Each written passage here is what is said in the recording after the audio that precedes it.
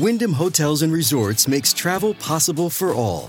Whether it's the long haulers looking for a great cup of coffee, a roomier rest for the on-a-whim road trippers, or a place to make summer memories with the whole family.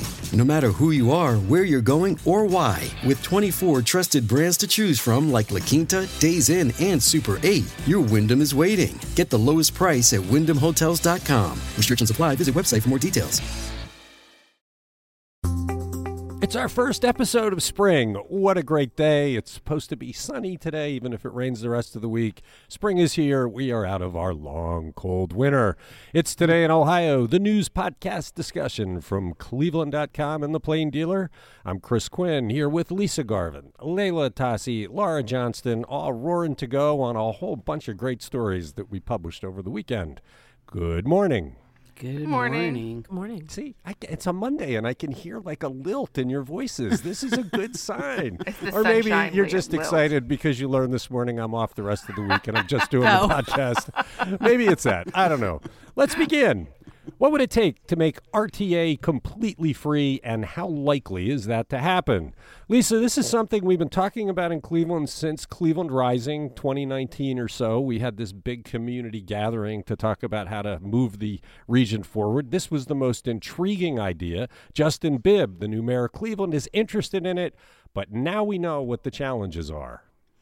Yeah, RTA CEO India Birdsong came and talked to the editorial board last week, and she had a lot of interesting stuff to say. But as far as the free fares question, she says it's not very likely. I mean, they get, 18% of their revenue is from fares. And when they did do a free fare week last summer, the ridership went up 13%, and that, says Birdsong, causes unintended consequences. If you give free fares, you're probably going to have more equipment. You're going to have higher demand. You might have to change your routes a little bit. And she said free fares would cost RTA about $40 million a year, and those are pre-pandemic numbers. Okay, but we already do pay 75% of the money through our increased sales tax. So we're already making it mostly free. She was fantastic in this meeting because we asked the question, and in 5 minutes, she laid out the path and the challenges in as developed a form as I can imagine. And the idea that, what happens if 3 times as many people start using transit and the cost of that? I'm thinking, well, wouldn't that be great? If 3 times as many people use the transit, that would mean all that fewer emissions from cars. And I mean, isn't that a laudable goal, is to get 3 times as many people to use it? But as you said, that's a big equipment cost. Right. And they're already spending $300 million, over the next year or so to upgrade their rail car. A lot of their rail cars are 35 to 40 years old, and they've had a couple of failed bids on new rail cars. So, yeah, they're already going to have some huge outlays for renovation of the rail lines. She's also worried that there are people that would just get on the bus and sit on it all day, which is not really the purpose, although I would think you could pass some rules to make that less likely, but it's something they're concerned about. I don't know, though. After hearing it all, I was sitting back thinking, we really should aim for this. This would put Cleveland on the national map as a city that's really trying to do something about climate change and equity and inclusion. She did say they're going to do a study, right, about the equity of their fares. That's correct. They do right now, and Cleveland Rising brought this up. They said, $5 a day plus 260 working days a year is about $1,300 for riders, so they want to make sure that they can get a fare or a situation where it's more equitable to people who would likely use RTA. And they are working on a pilot for a few different groups, like pregnant moms or something, right? Right. People who need to get to the hospital for health care because they want to make a dent in infant mortality rates. So they want to get health care facilities accessible to people who need them. All right, Layla, Laura, I know it's Monday and it takes a while to get the brain firing, but come on, this is a big idea. What do you think? I mean, since we don't make that much money off the fares, I feel like there's probably a way to do it. And if everybody was riding the bus, I think that we'd all care more about RTA, right? There's a lot of people that are like, whatever, I don't ride it.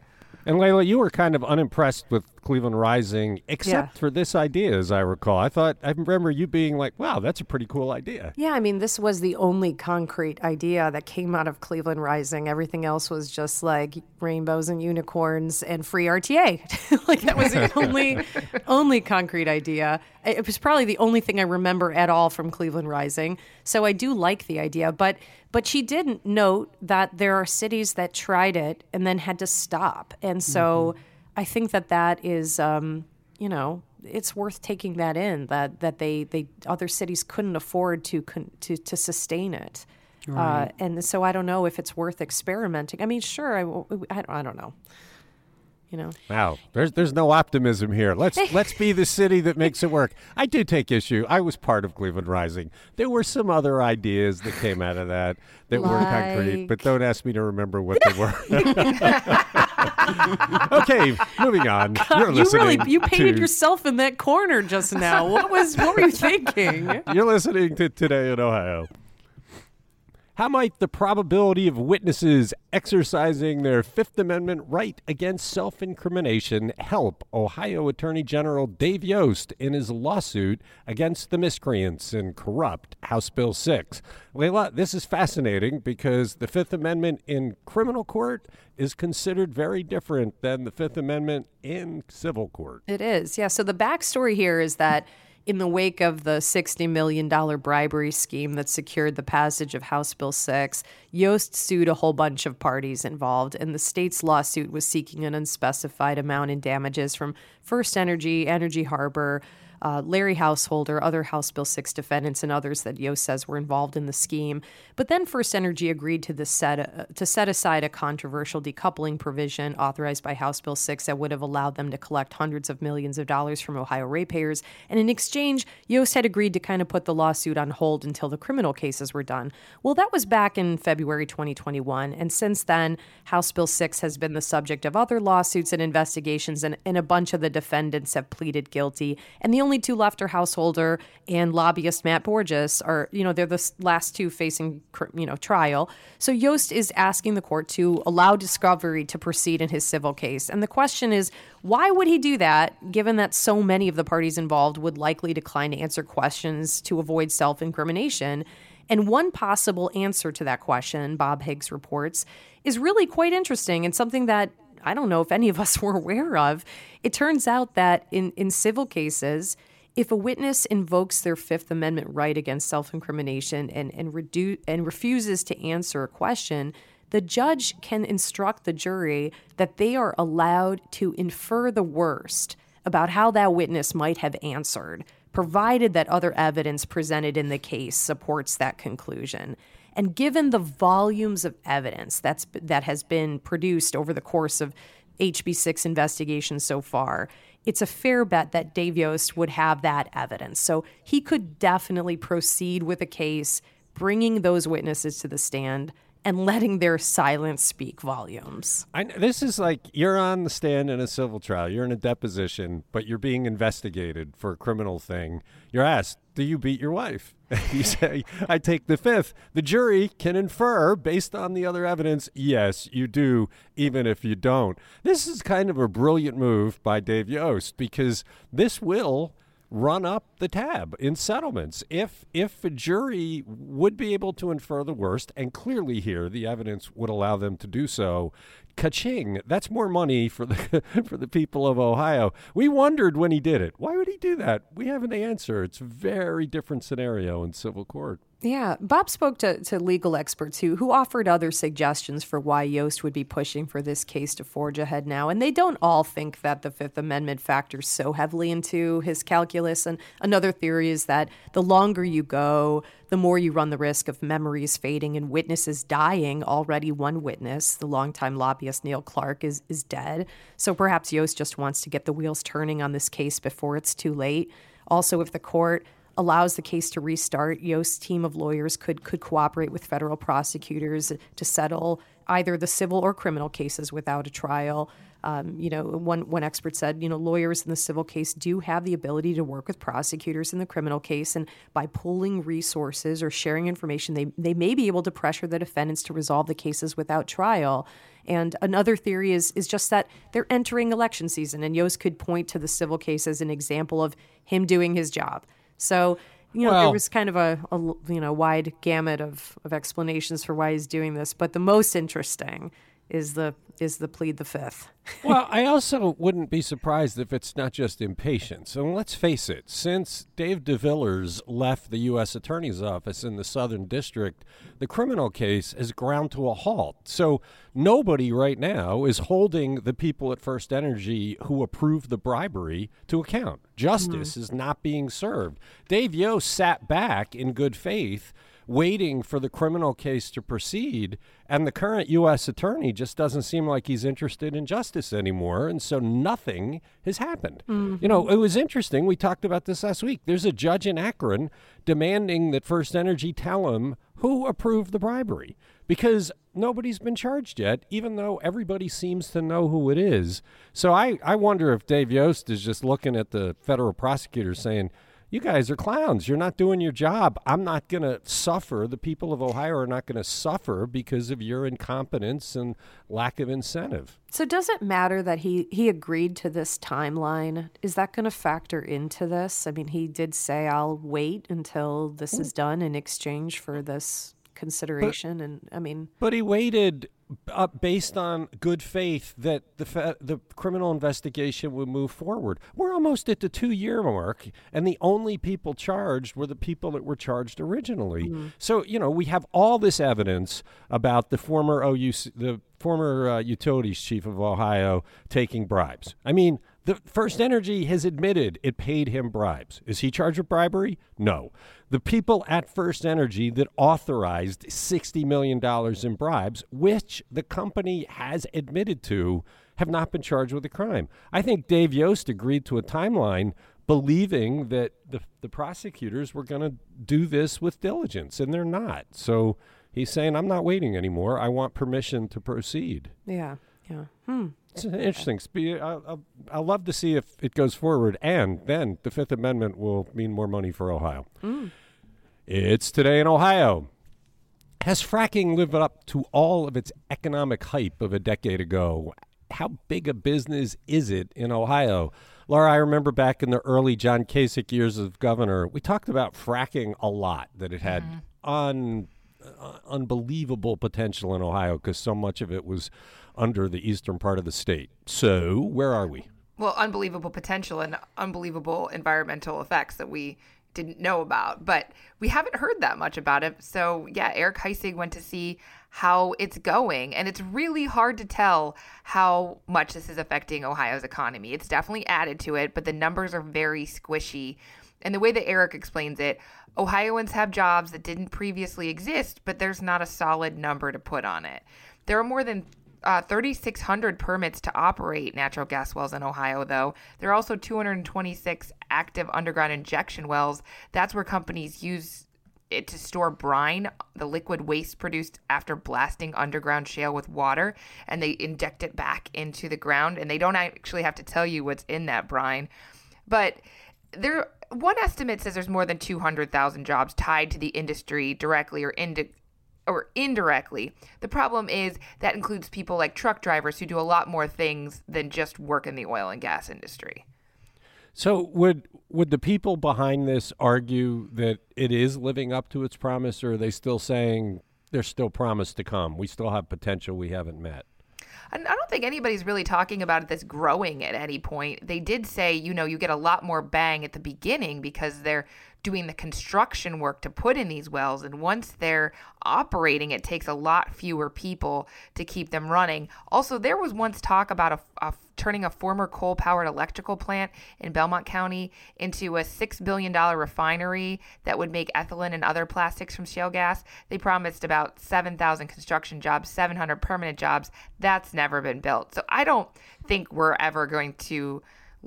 do we ever live up to the promise of a new industry? A study by CSU found that the industry directly and indirectly involves about $91 billion in the economy between 2012 and the first half of 2020. And the state says about 9,400 people work in industries directly related to oil and gas. So it's not nothing, but I don't think it's changed the state for the better. If I could offer a Texas perspective, yeah, because the Permian Basin in Western Texas, they were doing a lot of fracking back in the day, and it was so... It was like a boom and bust cycle. I mean, they couldn't get enough people. They were building man camps because this is way out in the middle of nowhere. They were building hotels to hold all these new workers. But as soon as that shale played out, everything disappeared. The town went back to being almost moribund. I mean, so yeah, it's kind of a boom bust kind of business. Not like microchip factories, right? So correct. That's what we really want. All right, you're listening to Today in Ohio. With the Ohio Supreme Court's rejection of the third round of legislative maps because the Republicans gerrymandered them yet again, where do we stand? What is the Redistricting Commission doing now? And Lisa, how is Attorney General Dave Yost, who has no role in this thing, trying to help move it along? It apparently seems that Attorney General Yost just happens to have a couple of independent map makers on retainer, so that's kind of interesting. He hired them back when there was, issues with, the maps going on, but he offered them to the Redistricting Commission. Their names are Sean Trend and Bernie Groffman. They were hired by the Virginia Supreme Court to draw legislative maps in that state after the Supreme Court criticized the map making in that state. Yost also suggested that the redistricting committee have more frequent meetings, and he says, I'm not saying should, I'm saying should, not shall. He's just offering advice. He's not ordering anything. But I think it's kind of funny that he just happened to have a couple of map makers, which on Saturday, the redistricting committee met. They voted unanimously, for once, to hire 2 outside map makers and 1 mediator to, go over any controversies. They have meetings scheduled for tonight and tomorrow morning. They have a March 28th deadline, which is next Monday. They've got to get this done. But yeah, they don't have really enough time to hire map makers, do you think? Well, they might want to take advantage of Dave Yost's offer. I mean, he does sense that this thing is so far off the rails that it's causing problems for all of Ohio. I thought it was a decent gesture of him to offer. I was glad to see they're taking it seriously, but let's face it, they're also doing stuff in the background that's pretty sleazy. Nobody's really putting their name behind it, but some are talking about trying to impeach the Chief Justice. 4 people voted to do this, but they're only going to impeach the Chief Justice, which they're not. I don't think any of them are that foolish or even that brave. Putting their name behind that would get instant vilification, and Mike DeWine condemned it as soon as he was asked about it. But we'll see. I mean, let's hope they do the right thing. Let's hope they work together as they're supposed to, and that the 4th time is the charm. But as you said, though, in the background, though, that GOP activist lawsuit that was filed that we've talked about before on this podcast, they actually have appointed a 3-judge panel to consider restoring the last map that was rejected by the state Supreme Court. So there's movement in that area. The 3 judges are Algernon Marbley. We know who he is. He's a Clinton appointee. And then 2 Trump appointees, Judge Benjamin Beaton and Amul Thapar. So, Yeah, I'll be surprised if they believe that they actually have any way to tie into this. This is a state issue. It's in the state Supreme Court. It's moving along. So it'll be interesting to see if they Bigfoot it. You're listening to Today in Ohio. What's the issue for the Greater Cleveland Regional Transit Authority's use of natural gas-powered buses, and how is it coping? Layla, this is kind of an interesting story. It's tying together 2 previous conversations, one about the RTA, one about natural gas. Yeah, so according to Caitlin Durbin's reporting, RTA's gas detection sensor system stopped functioning at their Triscuit garage, which is where their compressed natural gas buses are fueled and stored. And they've ordered a new system, but shipping and delivery issues have delayed its arrival until at least May. So in the meantime, They've put their trolley fleet back into commission on some routes, and the trolleys are currently being used as needed on 4 routes, usually served by buses. 2, 54, 83, and 86 are those routes, and they'll be outfitting them with bike racks over the next 2 weeks for folks who ride and ride their bikes. So the trolleys were largely phased out as part of the recent bus route redesign, but the vehicles remain in excellent condition and can still be used. And it sounds like RTA is really trying to be nimble around supply chain issues, just like the rest of us have to be. They're gasoline powered or diesel powered? That's the difference? Yeah, I don't really know much about the gas, about their energy needs. But they're not natural gas. You know that. That's why they're going with the trolleys? Yeah, I'm assuming that's why. All right, you're listening to Today in Ohio. What is longtime Ohio Congresswoman Marcy Kaptur's latest big idea for the Great Lakes, this time about developing the economy? Laura, you're the lady of the lake. Yeah, this is really cool. So Kaptur has introduced legislation that would establish a new federal entity called the Great Lakes Authority that basically would promote regional development in the Great Lakes states of Ohio, Illinois, Indiana, Michigan, Minnesota, New York, Pennsylvania, and Wisconsin.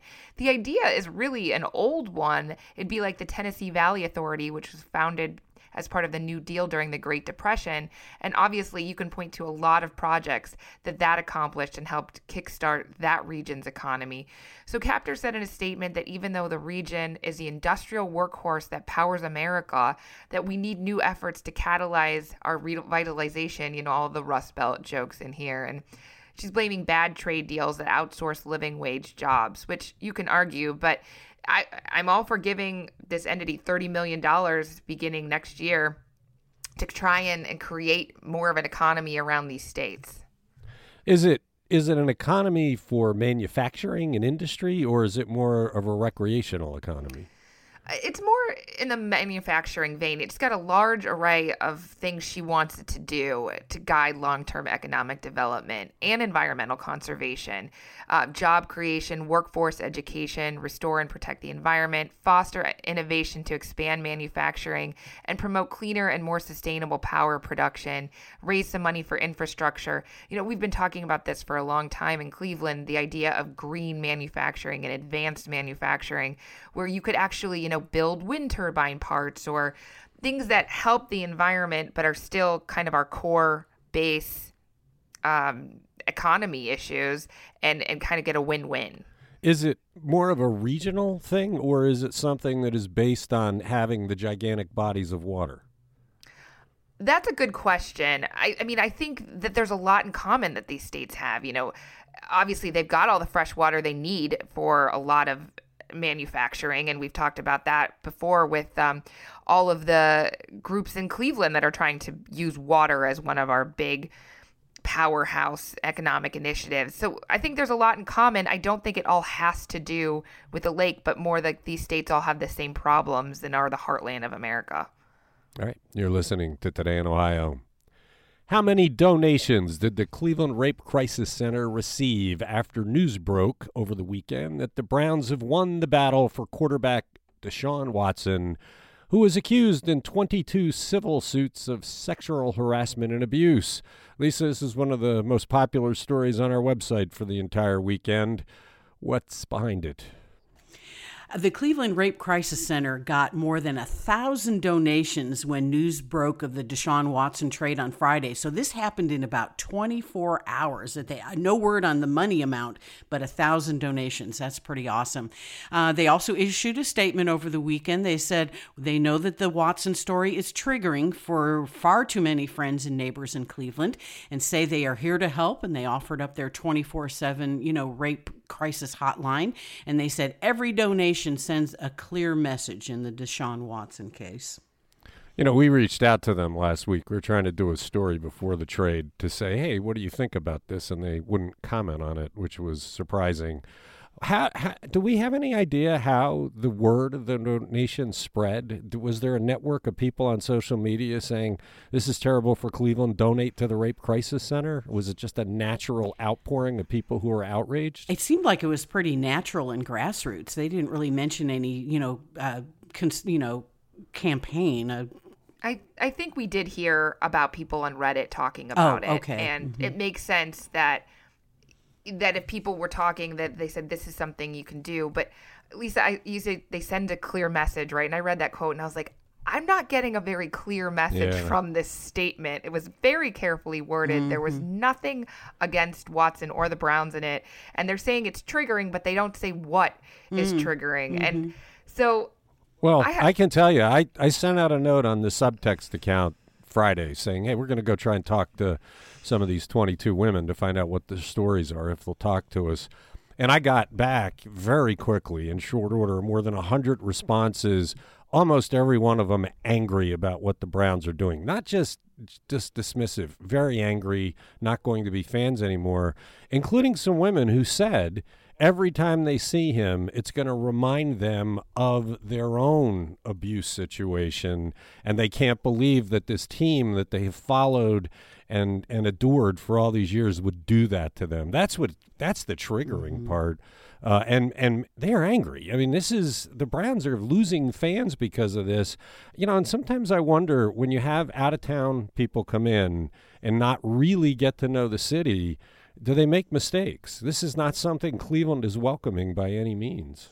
Yeah, it's going to be interesting to see how this plays out. I do want to say that there is a little bit of a Cleveland connection here with Watson, in that his attorney, Rusty Hardin of Houston, represented former Pilot Flying J president Mark Hazelwood, who was convicted in a fraud scheme back in 2018. And of course, Pilot Flying J is owned by the Haslams. I do know Rusty Hardin personally. I covered him as a reporter in the 80s when he was an assistant district attorney. He's a hell of an attorney, I will say that. Yeah, it's just an odd connection to have represented the Haslam's company. Right. And this guy, you wonder if that's how they started talking. I was surprised at how long it took for the Browns to put out statements about this. The news was breaking toward the end of last week, Friday and Saturday. They didn't finally issue a statement until Sunday, the gist of which was, we talked to him face to face, and so we have a good feeling that he's a good person and will be a good presence in Cleveland. I don't think a whole lot of Clevelanders are buying that yet. Of course, if he starts scoring touchdowns, I imagine people will turn around. Okay, you're listening to Today in Ohio. How quickly will we see the implementation of police reforms now that a federal judge has signed off on incorporating those voter-approved reforms into a federal consent decree with the city? Layla, it wasn't really a surprise that the judge signed them, but what happens next? Well, it seems like they're going to move as fast as they can. U.S. District Judge Solomon Oliver approved the changes to Cleveland's consent decree, which now clears the way for the city officials to begin implementing Issue 24. It was after a 45-minute hearing last week in which Oliver questioned the attorneys from the city and the Justice Department and consent decree monitoring team. And then he ended the hearing and didn't formally approve the changes, but it was the next day that the approval came through. And Cleveland Law Director Mark Griffin said at the hearing that Mayor Justin Bibb's administration is going to swiftly begin recruiting people to fill the 13-member Cleveland Police Commission. The commission is going to operate under its previous mission until 7 members of the new commission are approved, which will give it a quorum to start operating under its new mandate. This really has the potential to be quite a different situation for the police. I mean, we've had kind of rubber stamp investigations for years. Carrie Howard, as public safety director, has brought some rigor the past couple of years, but these folks are independent, right? So They can go in any direction they choose. That's right. I mean, the commission, it was created in 2015 as part of that consent decree, but until now, it has really just been like soliciting feedback from the community on police policies and making recommendation for policy changes. But it's going to be dramatically different. The commission's going to be in charge of police discipline. It's going to have the final say on police policies and will decide what training officers are going to receive and have a bunch of other responsibilities. It's going to, Issue 24 also gave broader authority to the Office of Professional Standards and Civilian Police Review Board to investigate police misconduct. It moves the offices from under the safety department to its own branch in the city. This was a powerful mandate from voters, and it's going to be transformative beyond the consent decree. So think about the Tamia Chapman case. That was the chase that started in Cleveland, went all the way across town, ended up with the young 12-year-old Tamia Chapman killed by the people who were being pursued. And Cleveland came out with an investigation that said, yeah, there were some technical violations, but mostly this was okay and didn't want to do much discipline. And then later, when others took a deeper look, they said, not a chance. You did a terrible investigation. You really didn't get into this at all. Now, going forward, if you had that case, these are the people that would be investigating and making statements about it, right? It sounds like that would be the case. You're right. And so that would be a completely different approach to. Could be refreshing. Can't wait to see how it plays out. It's Today in Ohio, and that wraps up the Monday conversation. Thank you, Lisa. Thank you, Layla. Thank you, Laura. Thanks to everybody who listens. We'll be back on Tuesday.